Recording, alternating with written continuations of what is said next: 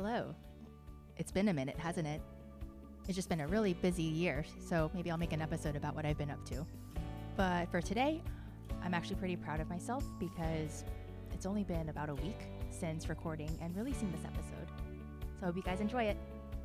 I am super pleased and honored to have Bentley Brown join me today for a conversation as part of the Taiwanese Diaspora Friendspiration series. Bentley is a filmmaker and he just received his PhD, and we talk about the creative process, about growing up in Chad, a French and Arabic speaking country in Africa, and about filmmaking. 今天很高兴可以邀请到 Bentley Brown， 他是美国出生，但是在乍得一个非洲国家长大，所以在那边就学的阿拉伯文跟法文。后来又回美国上大学，读了国际研究。后来但是还是觉得他对影片很有兴趣。最近读完他的博士，他是一个电影创作者。他从小就在拍电影，然后最近在 PBS 上有播他最近出的 Revolution from Afar。这个是访问一些 Sudanese American。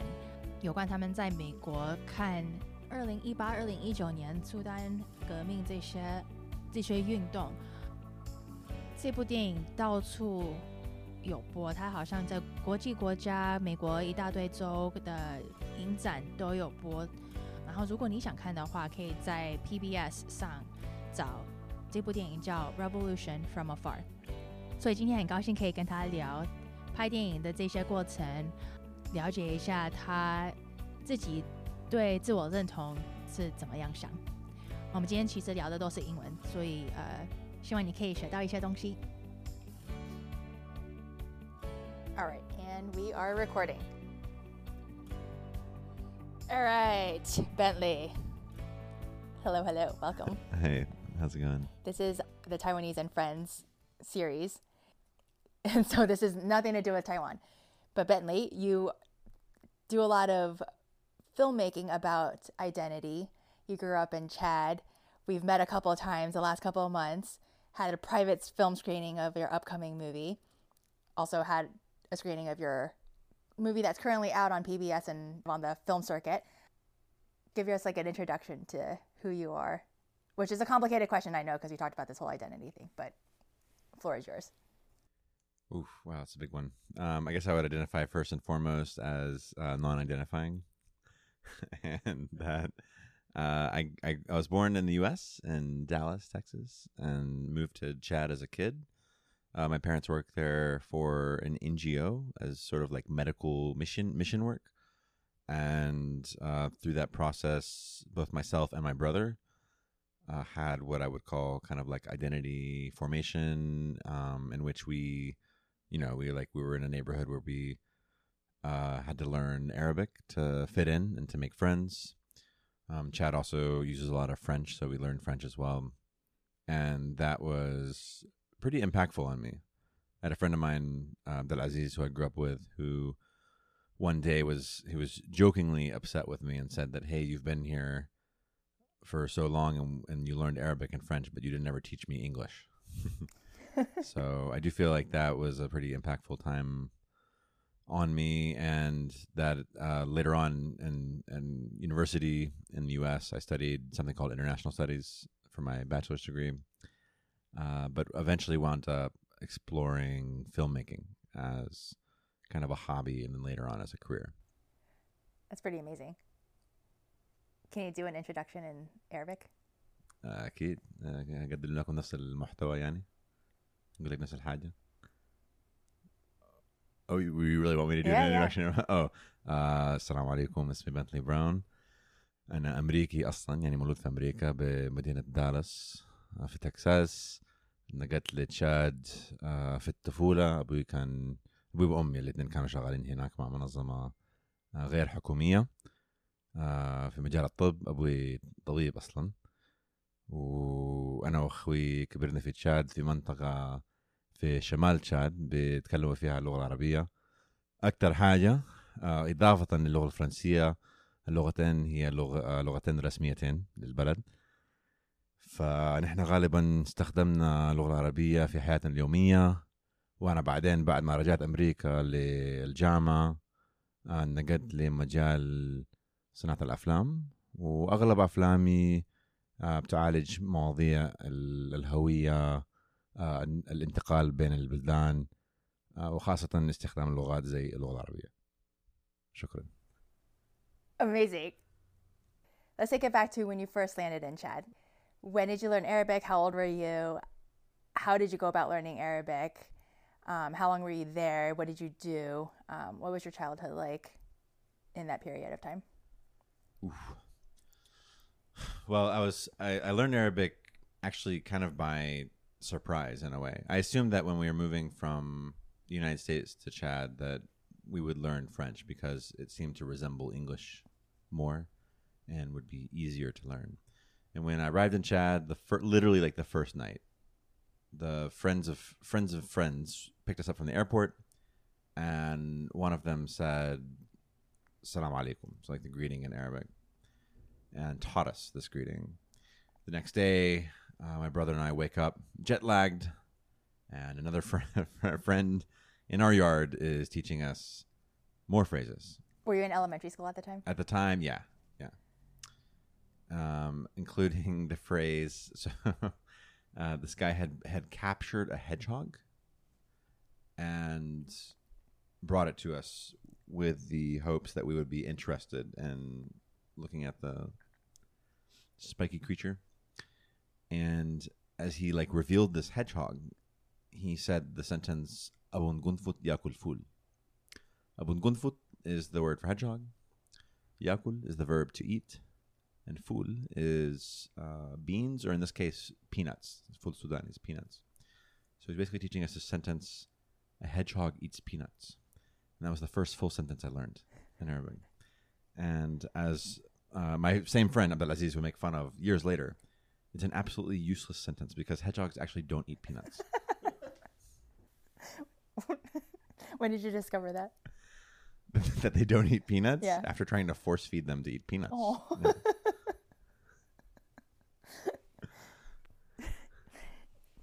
Did you go to local schools, international schools? Were you homeschooled?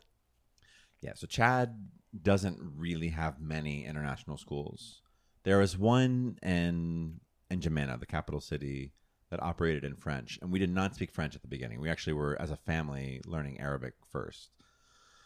So we never really seriously considered it because it would have meant like, we wouldn't have moved. So my family moved eventually to a town in central Chad called Ati, where my dad did medical work. And it would have meant that we would have been sort of like separated just for the sake of schooling, and would have had to learn French at like kind of this, high school academic level. And instead, as they had already considered and were mostly planning on doing, my mom and dad actually taught us classes. My mom primarily. And so she did this amazing job of researching curricula and bringing textbooks. I think all of them ordered from the United States with us to Chad, and basically like studying up on every topic that we would study and teaching us. I was very lucky because she's an engineer and my dad's a doctor. So we were covered on like STEM topics for sure. For the arts and let's say like the humanities in general, it was kind of like admittedly new territory, especially for my mom. And she actually would talk about like, English classes and literature and stuff that they weren't really her specialization, but that she enjoyed going through the content as she was preparing to teach us the content, which I thought was really cool. And then my brother and I are total failures. We popped out poet and filmmaker. So when did you decide you wanted to do that? Or how did you discover a passion for this? Ooh. So failure with asterisk, right? Because I enjoy it. But no, obviously. Like, did you like go around with a camera and Chad and like record your life when you were a youngin' at the time? And did you think you would become a filmmaker later? Or was this like a college thing or like a post-college thing? It's a little bit of both. I had a friend named Abakar who was involved with theater in our town, along with other friends, Mohammed Jibrin, Isa. They did really hilarious sketches, like sketch comedy and skits that could be performed at social functions, community gatherings, cultural centers. And they often were paired with some kind of a social message. So the idea was like theater, but like for social impact in a way. At some point, Abakar suggested, and we were kind of like brainstorming, what if we tried to take those same people and shoot a movie with them? And so we actually shot our first film this way. We had a loose screenplay that Abakar had written, and I was able to get a Sony Handycam in the United States on like vacation, and then brought it back to Chad to shoot scenes. One of our main problems was that our actors were used to the theater, and so they were used to projecting and speaking really dramatically with their hands waving everywhere to hammer in the point. Whereas in cinema, you really want to take notice of subtleties and try to use the advantage of, essentially like a big screen to show a lot more nuance. So that was one of our challenges at the beginning. I still didn't think that filmmaking was like a career at the time. I still wanted to do something different. I think I had this sort of maybe slight influence from my dad's career, but also just from before. And I had an interest in sciences. And so if you'd asked me like in my teenage years what I was going to study, I would have told you biochemist. I was interested in medicine development and chemistry in general. Did you think you'd ever do like medical missionary or like Doctors Without Borders kind of stuff? Ironically, even though that was like my parents' career trajectory, I didn't really consider that. It's a little weird. It's a great question. Yeah, like why at the time did I not, by default, kind of assume that path for myself? I definitely had the hobby interest in filmmaking and played a lot of basketball, did a lot of community work. So something about that hands-on engagement was, I think, more exciting for me. And by the time I applied for college in the United States, I was leaning much more towards the direction of something that would be more hands-on and kind of like people related, or politically or diplomatically or whatever. So I wound up majoring in international studies at Emory University in Atlanta. Thinking that you would still do film? Or were you I know. I realized I didn't diplomat complete the story. Yeah. So like at Emory, I still went back. And so we'd already shot a couple films in this sort of like amateur style, like run and gun deal. And did you teach yourself how to edit? Unfortunately, yes. Yeah. So our first film we edited on a VCR. How do you do that? You set up a videotape, you make sure you don't mess up, and you hit pause, record, and you can mix in live sound through an actual mixer, like an actual sound mixer, like a good sound equipment. But yeah, that was it. The downside to that, I don't recommend it. Especially if you have access to a computer that was made after 2002. But the downside is that you get that kind of staticky, like remnants, like these artifacts between each cut, for the most part. So it really interferes with the playback of the video. Now, I mean, I understand it's a hip thing right now, and there's probably filters for that static, whatever. But at the time, it was not our goal. From the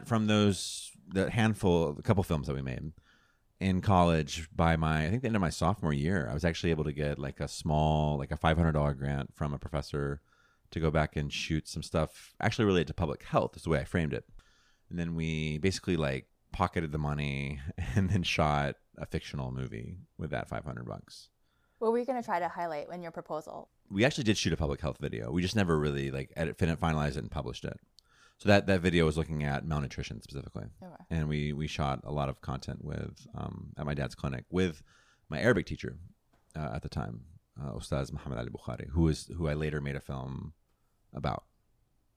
And from there, like once that film, each of these films was taking off to its own level, right? So like the second film went on national TV. The third film went to the Rotterdam Film Festival.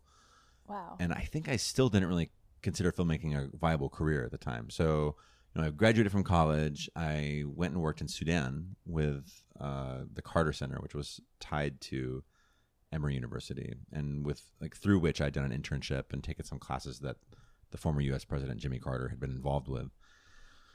And in Sudan, I met a lot of friends. I'm always drawn to people who are like in the film industry. So I'm making friends who are themselves abandoning various other academic or scientific careers to explore filmmaking.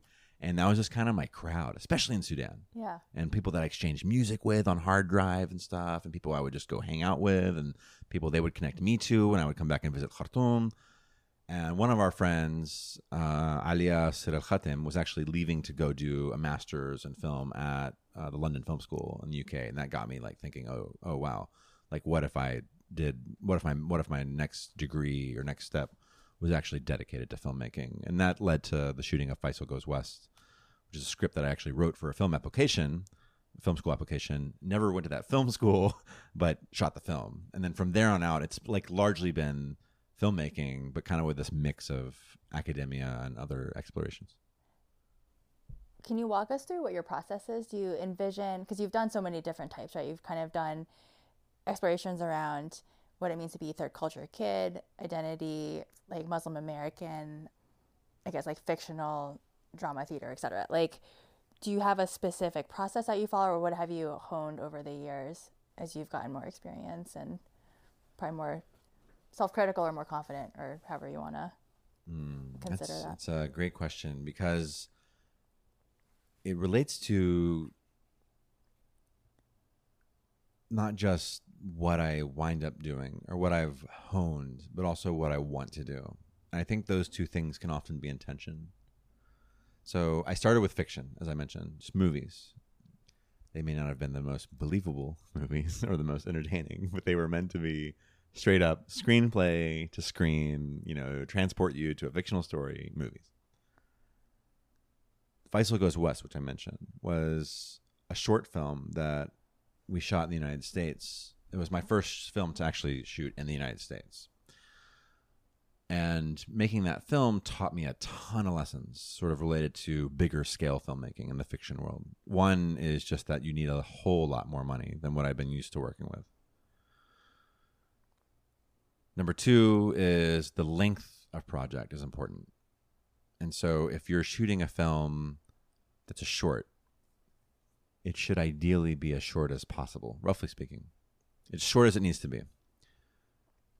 A lot of short films that will go to film festivals, that will get selected for like different forms of online kind of,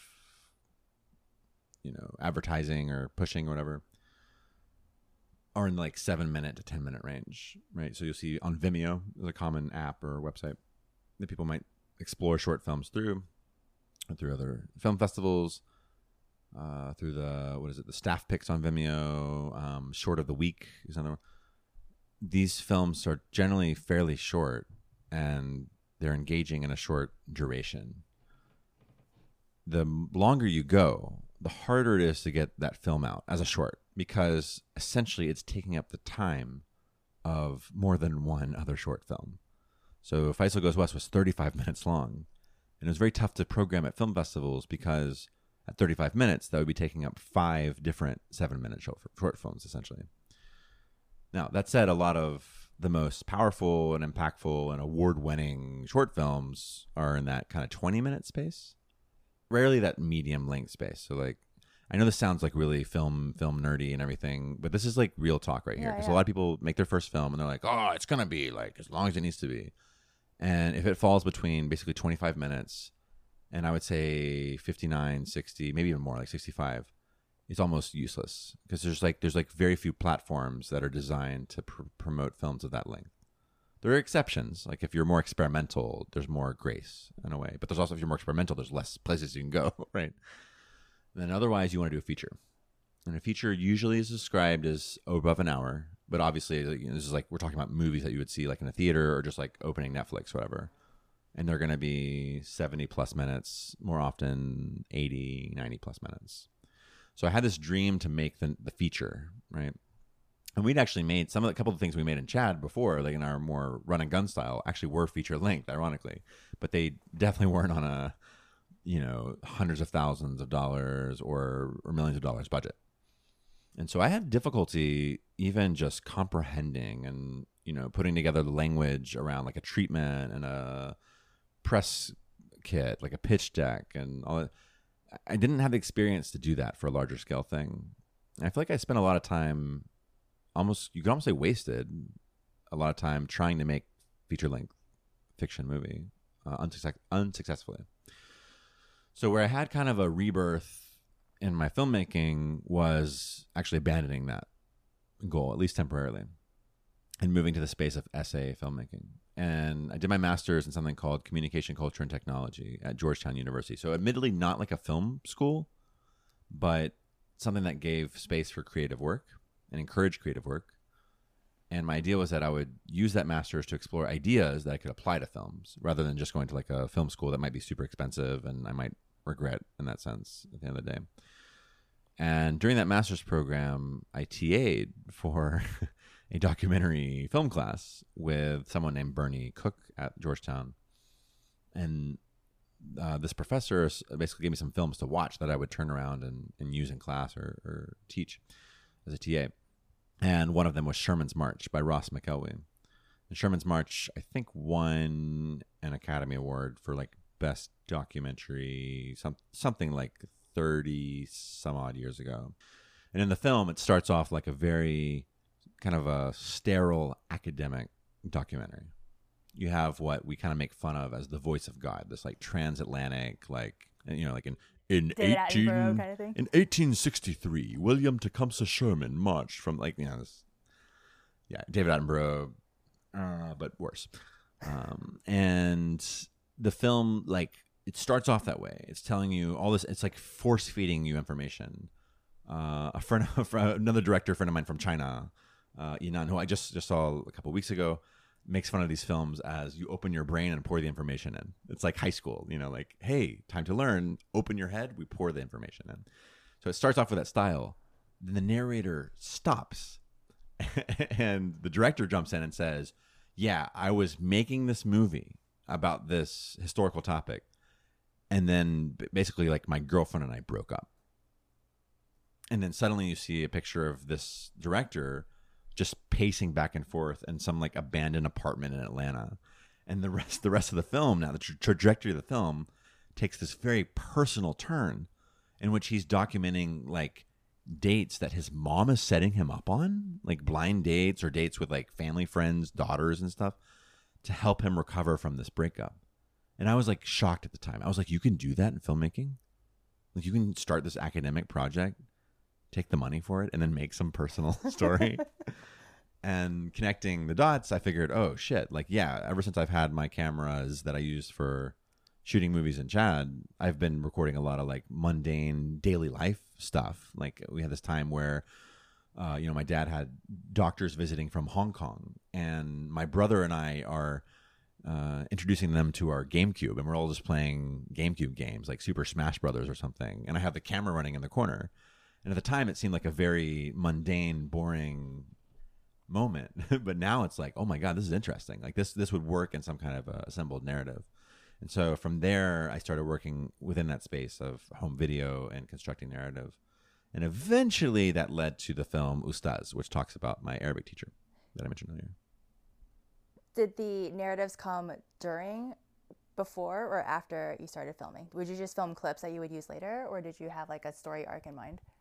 So by rule, these films are assembled from footage that was not meant to be part of that film, if that makes sense. That was like one of my creative rules. That was something I was exploring at the time too, is that as long as your rules are sort of reasonable, your constraints that you work within, they often lead to sort of the most creativity. So if I have like several limitations, then I'm more likely to be able to even just make my mind up and like go a certain direction and make something. It's like engineering. When you have constraints, then you're like forced to actually figure out how to think outside the box more. There you go. Yeah. Exactly. And problem solve and all that stuff. Whereas if like the world's your oyster and you have like a $500 million budget, then okay, I could do anything literally. So that's kind of the deal. And with that, I had some other rules I would put on myself. So I would say, hey, I'm going to start, working on a story that will be edited from my collection of home video that I took, not just me, right? Like other people took as well in the same sort of time span and geographic location. And that if I was to, for example, show music in a film, I wanted to commit that to the music being diegetic, meaning that it's on camera. It's on screen. We see the performer perform it at some point. Now I'll cheat that because I'll use the music as if it was like a composed soundtrack piece for the film. But at some point, I will show you the person playing that tune, or I'll show you the source of that sound. And that, I think, in the end, that gives it gives the film a very believable sense. Like the whole thing's being constructed from the archive itself rather than bringing in new elements. Did you do that with the film that we saw? Behind the Sun, the short?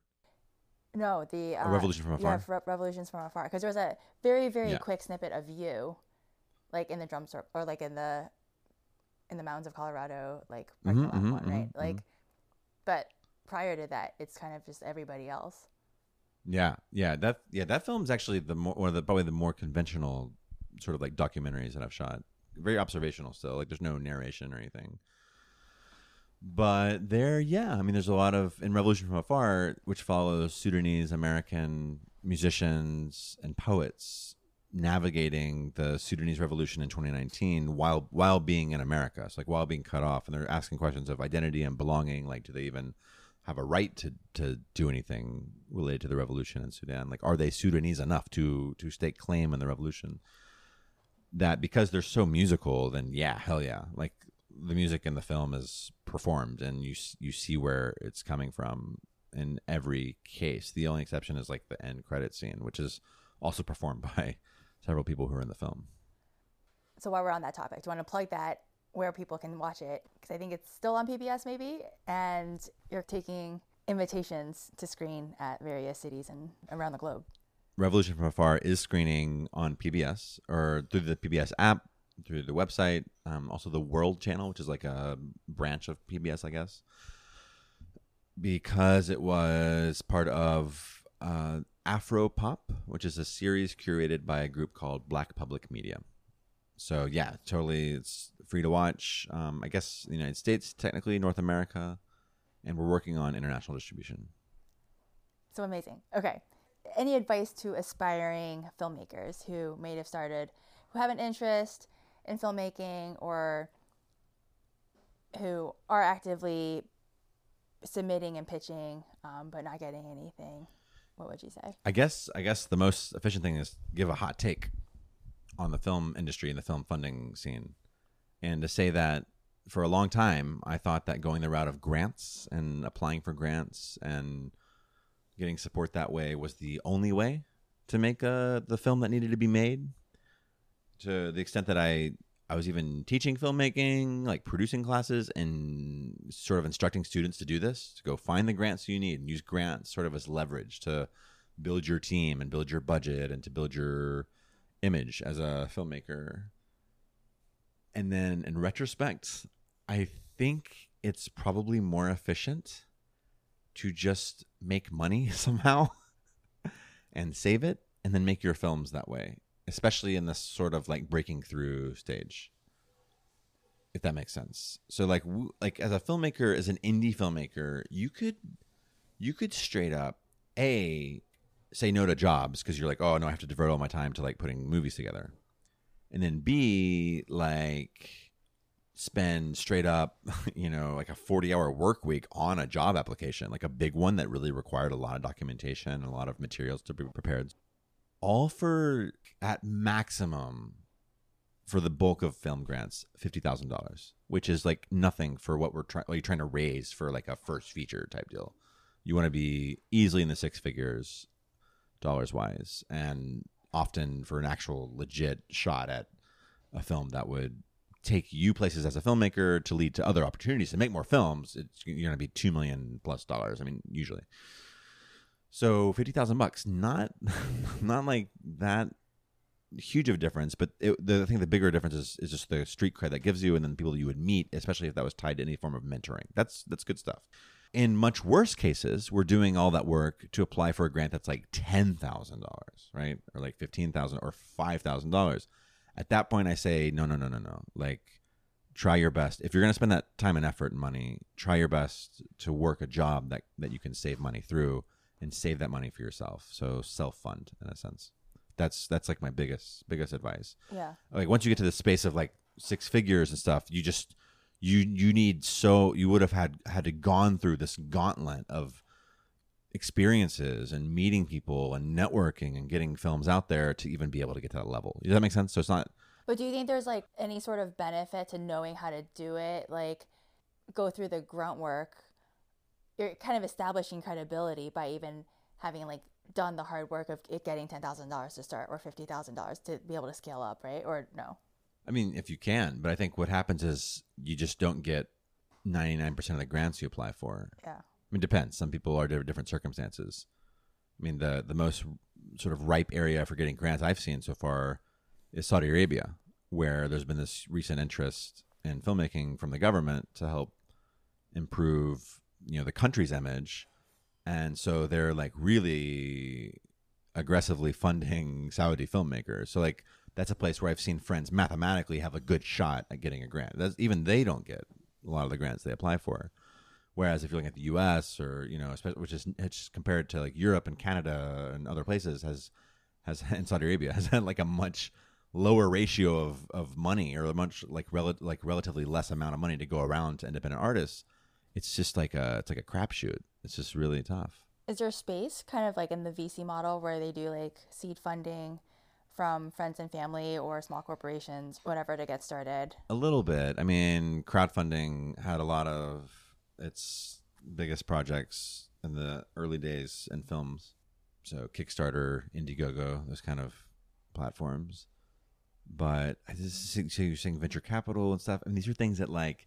I mean, like, I'm wearing the techie hat, I guess. It's like not the same. I mean, but to do that successfully, I mean, you need gusto. So you kind of like, maybe your first time around, maybe it's kind of a sexy appeal. Like, oh, you haven't made a film before, so maybe people will put money behind you. But other than that, you just need like experience. You need confidence that can come from experience. Yeah. And so that's what I'm saying. Yeah, being able like I feel like I've seen more friends succeed at the whole saving money thing. Buying a professional, like having a professional camera, at least in the like, mirrorless, Sony, I don't know, Nikon, Fuji, Space, something that you can use for decently professional projects. Yeah. Build your equipment, like make money, build that whole equipment room, flesh out your material, make sure you're covered, and a lot of other things as well. I feel like that's much more efficient than just like waiting for this magic grant that's gonna like help you rent those things in a way. I don't know. So you kind of did it though. No, no. No, you don't think you wouldn't consider yourself as like making it? No. I'm far from it. I think I right now with Revolution from Afar, it's probably my most wide-reaching film. Yeah.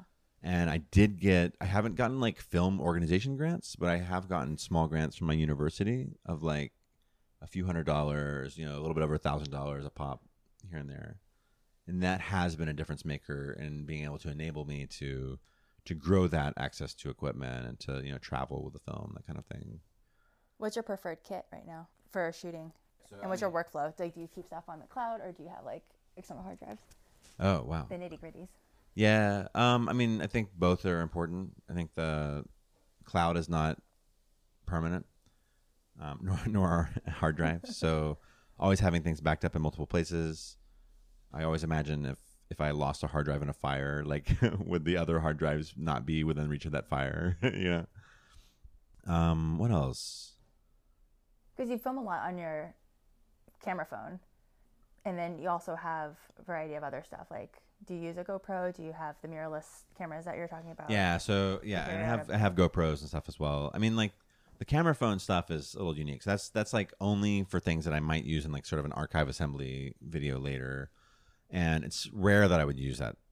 But I'm conscious of when I need to. Like when I know I'm going to have shooting something that might be used for a feature film, I switch my camera to horizontal orientation. It's like a clue that like this might be of use in the future. I don't know what it'll be used for, And it kind of reminds me of those days that like back with my Handycam and Chad that I would take footage of just random stuff, but thinking, okay, this could be important in the future if I was to come back and use it for some kind of film. For camera setup, I mean, I have a Sony A7S Mark III right now, which is really good in low light. I'm lazy with that, so it's nice to have something that can work in low light really well. For sound, like anything within the Zoom family I've used, Tascam are all great. I do value sound a lot, and want to make sure that I'm covered bases on sound. Stabilization is very important. So whether it's a tripod for static shots or some kind of stabilizer, like a gimbal type thing, that's also important as well. It's something that I'm guilty of not always committing to. I think these are all some basics we're talking about right here. Like everything I mentioned right there, if you could build that individually and have that on hand, then you can do everything from essentially, rent some other stuff and shoot a short film, right, for your own career, essentially. Or you could solicit your services to make money. So you could shoot promotional things for companies. You could shoot ads. You could shoot music videos, things like that, which have been avenues for people to kind of get their practice, but also their name out. I love this. What do you think of the growing popularity of YouTube? Do you see that as in conflict with professionally trained documentary filmmakers or like feature filmmakers? Or like, do you think that they reach a different type of audience? Or do you think like maybe the stories that they're telling are not as deep? Or do you think it just serves different things? It's like, it's a lot of how-to videos on YouTube versus like emotional journey type of things in film. Ooh, yeah, I think YouTube, I think the more successful things on YouTube have an immediate laugh factor or practical application in life, or they're like a song or something. And that things that are more deep, they're a bit deeper and engage at a deeper level, their success is often more often driven by like niche interests and just accessibility for target audience and stuff. So I think on the whole, to shoot for YouTube, I personally, I'm more attracted to a certain style of shooting for YouTube that would not be directly relatable to filmmaking. I could take lessons from filmmaking and apply it to YouTube, but overall those are going to be two different forms. And I've seen that happen. I mean, I even have a lot of social media stuff, like just funny stuff or presumably funny things I'll put on TikTok or Instagram, whatever. And I try to do like a collage of those, put them on YouTube. And even though they had hundreds of thousands of views on those other platforms, on YouTube, they don't get more than like 2,000 views, right? So it's not the content was not design. It was not like I didn't make it in a way that was optimized for YouTube. So I think YouTube is kind of like, if you're okay making a video that's between 8 and 10 minutes and that is funny in some way and engaging in like a really in your face manner at some point early on, and if you're okay with killing a bit of time at the beginning to keep people's eyes tuned and to hook them and to remind them to subscribe later and all those kind of things, then you're in a good place. I think those are important things to be aware of and to also be okay with doing as a maker. Okay. I think I want to jump over to this topic of identity. We talked a little bit last night about this. Do you think that your filmmaking journey has led you to think in deeper ways or different ways about your identity specifically? And then I guess as a third culture kid, how you, because you're drawn to live outside the US, right? Like Chadian experience has shaped you in certain ways. Do you find yourself lucky that I found this form of self-expression through film versus like writing or poetry or other stuff? Or maybe you do those things as well. Yeah. Ooh. I think my gut reaction to that is that the filmmaking is not a place that brings me in touch with my identity more so than helps me express that.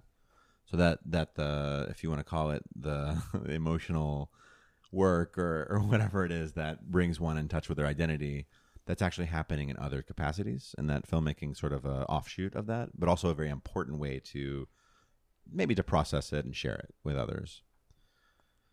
Ooh, yeah, you got things like poetry and I think for one, conversations with people are probably some of the most formative moments in which I'll, just by realizing something I hadn't thought about before, really help bring me to considering new possibilities for just for myself, but also for like the way I view the universe.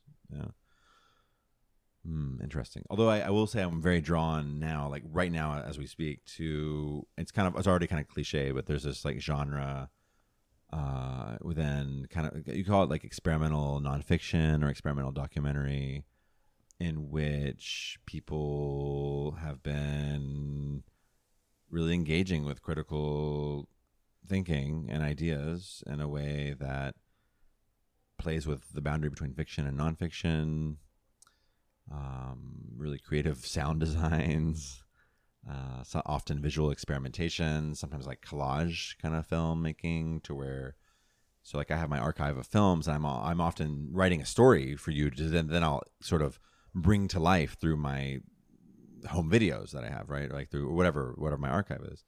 And in this case, with the collage work, people are throwing images to you in kind of a more random manner, right? It's like more of a not purely random, but the idea is kind of an art when you have juxtaposition of images. So you have, I don't know, I'll give you a terrible example. Here's a hot dog and here's a bird, right? If I see a painting of a bird, I'm like, oh, it's a bird. You know, see the hot dog's hot dog. If I see the two together, I'm like, what the hell is the connection? You know, and I will, as a human, likely start to create some kind of narrative, which I think is interesting.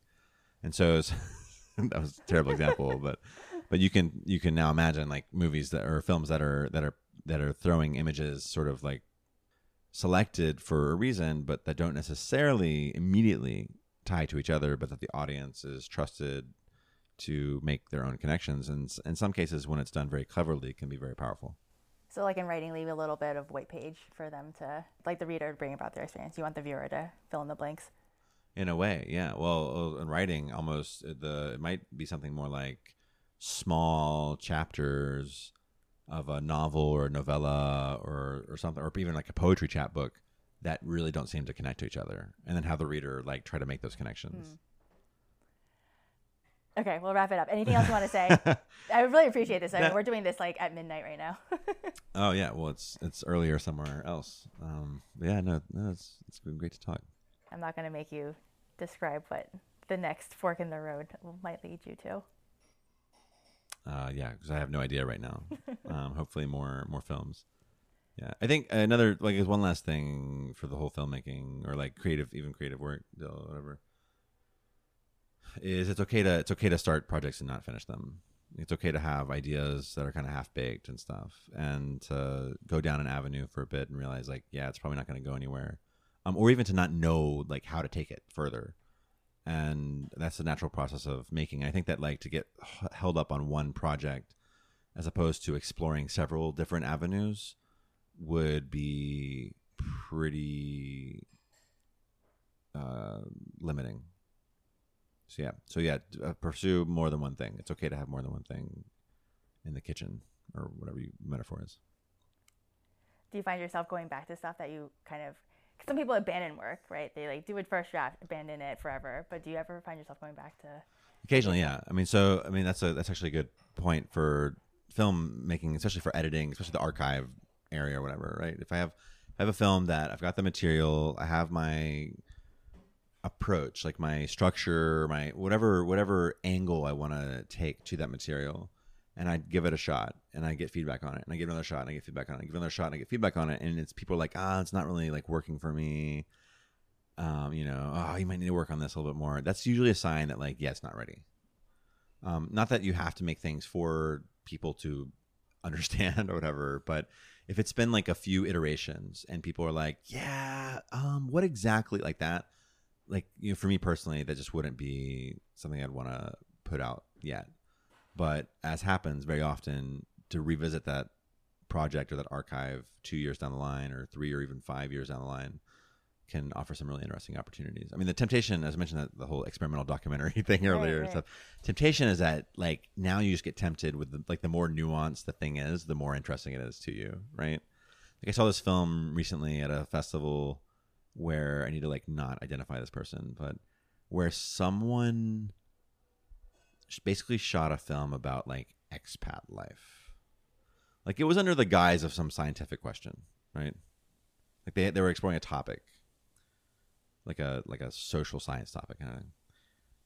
but they basically like just lived, and I don't like the word expat. I think it's used in a way that otherizes people, and also has like this racial like superiority thing. It's like often white people and whatever. I mean, this goes into the immigrant versus expat discussion that I often think about. Yeah, so it's like this like embedded like colonial remnant kind of deal. It's like meh. I mean, I understand that. I understand, yeah, like the like potential cringiness of a neo-colonial situation. I got you on that. I'm just saying that the word itself is like it's like saying foreigner, you know.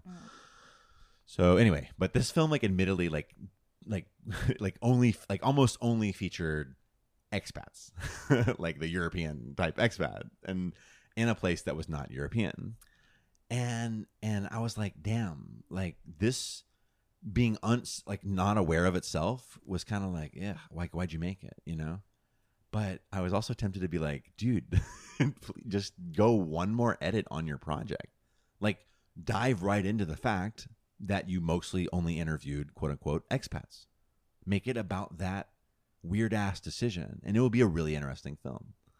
And so there's something with that like a lot of projects that are out there maybe just need that one more. This is my biased opinion on someone else's project, right? But maybe they need that one more step, that one more review. Maybe it's sparked by a conversation, maybe it's sparked by someone else's opinion. Maybe you're not the person to finish it. Maybe someone else comes in and edits or reworks the narrative somehow. But so like there's a lot of stuff out there that could benefit from that, especially in the indie realm where we're like, you know, we're working largely independently without any kind of like a body of reviewers around us or something. Yeah. I guess like last question on just like feedback and edit. So we had the honor of watching your next film. I don't know, it might still be in final edit mode or whatever. Do you have a good sense for when that is complete or not? You're mentioning that you submitted it but then pulled it out of a festival. But the version that we saw, me not knowing much about films, thought it was great. Obviously some other people had some notes for you. You were asking for specific feedback for our take as like a audience unfamiliar with the story, right? Do you feel like you have more left on that one to do? Yeah, I think that was the one where the reason I was even doing feedback screenings is because I wasn't sure of what I was presenting. So even though there will be positive feedback and people will be like, "Oh my God, that was cool! Like I enjoyed watching that," it may not be what I want to put out quite yet.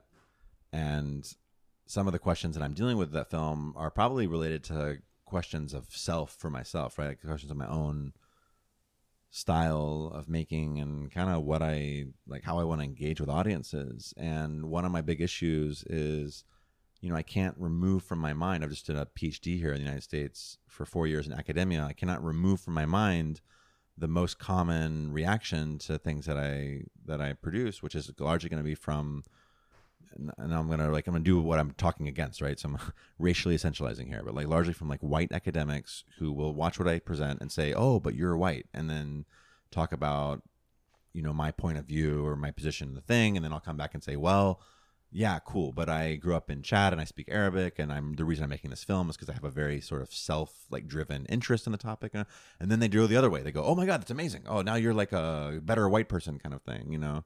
And I don't think that either one of those routes is really productive.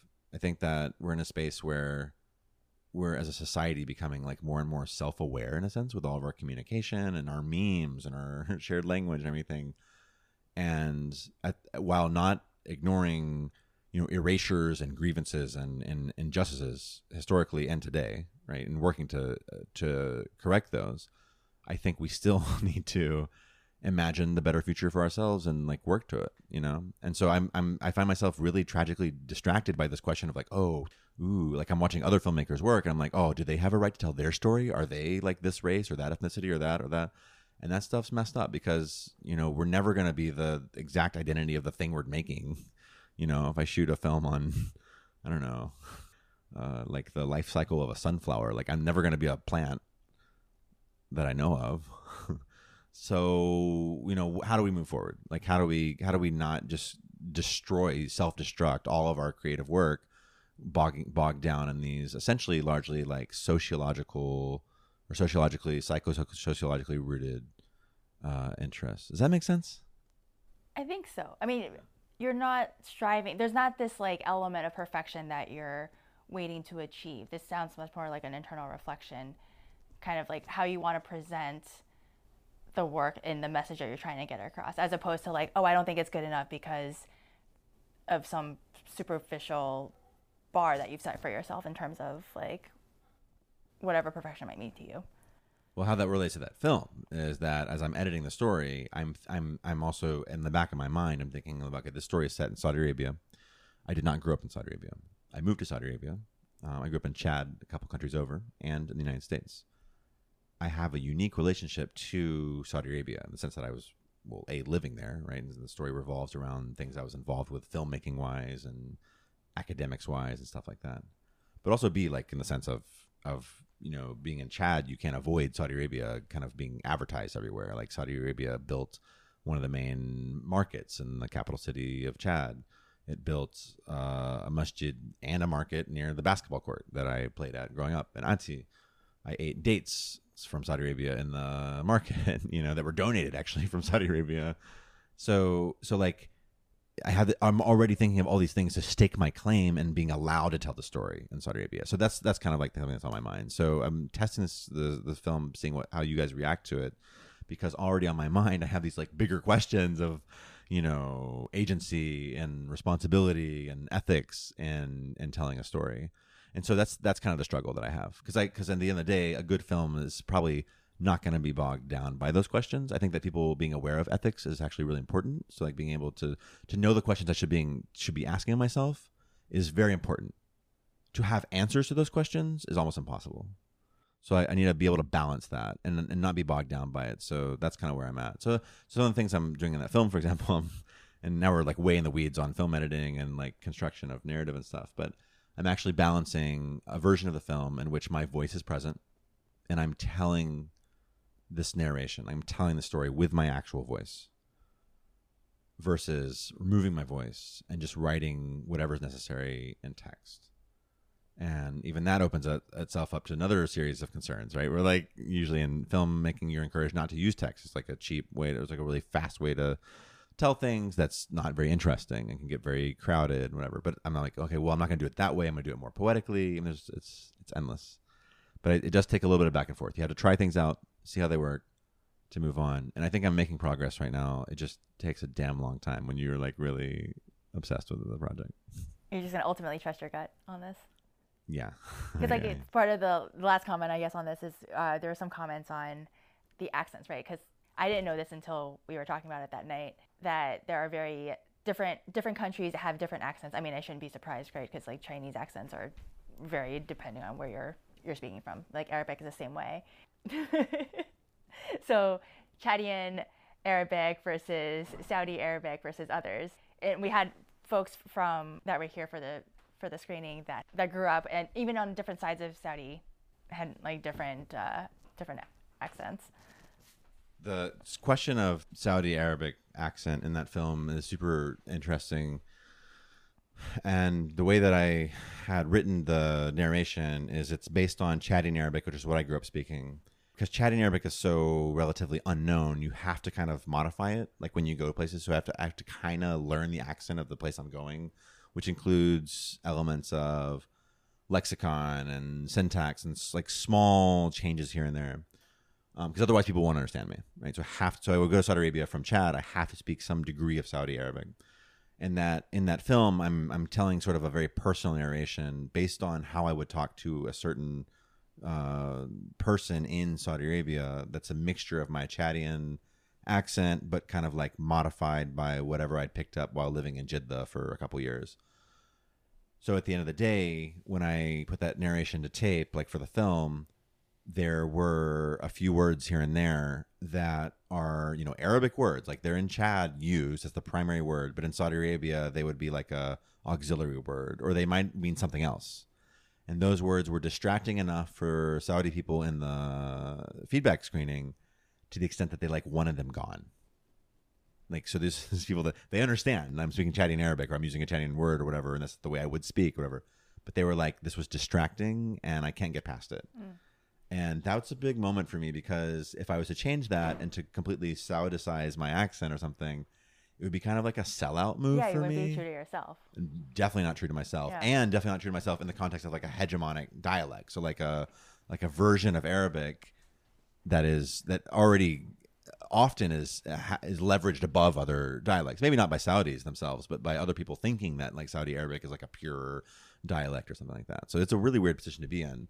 So one solution is to write what I could literally write what I said, and it wouldn't be as aggravating to Saudi ears.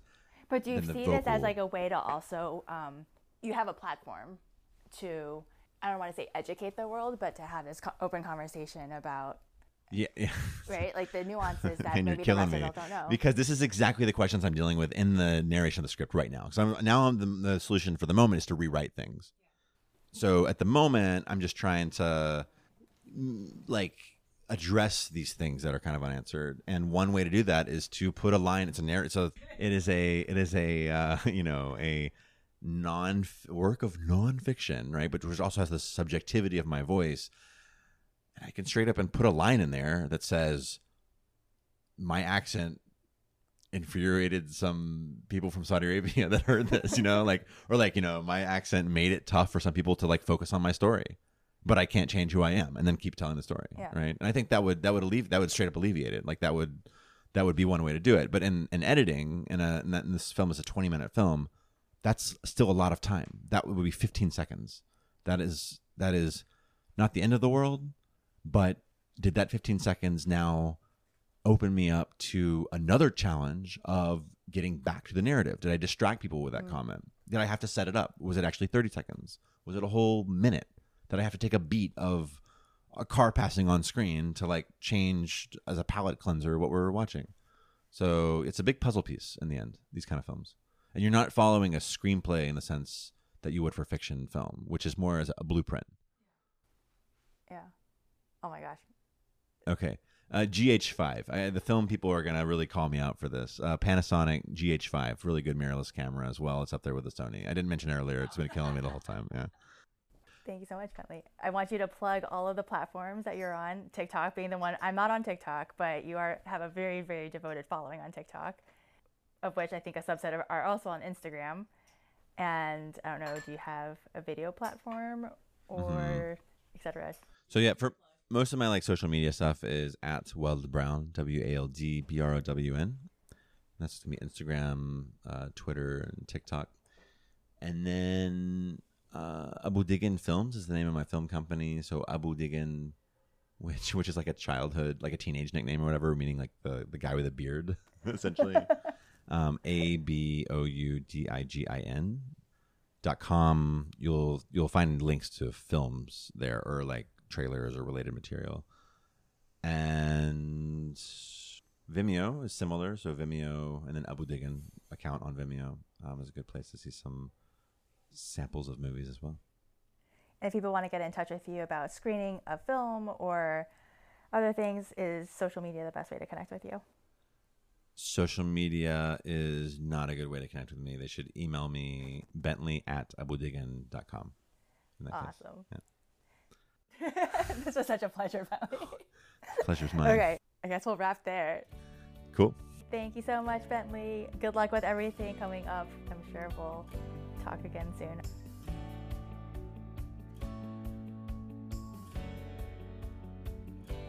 And that's a wrap for this episode of Taiwanese Diaspora and Friends, part of the new Friendspiration series.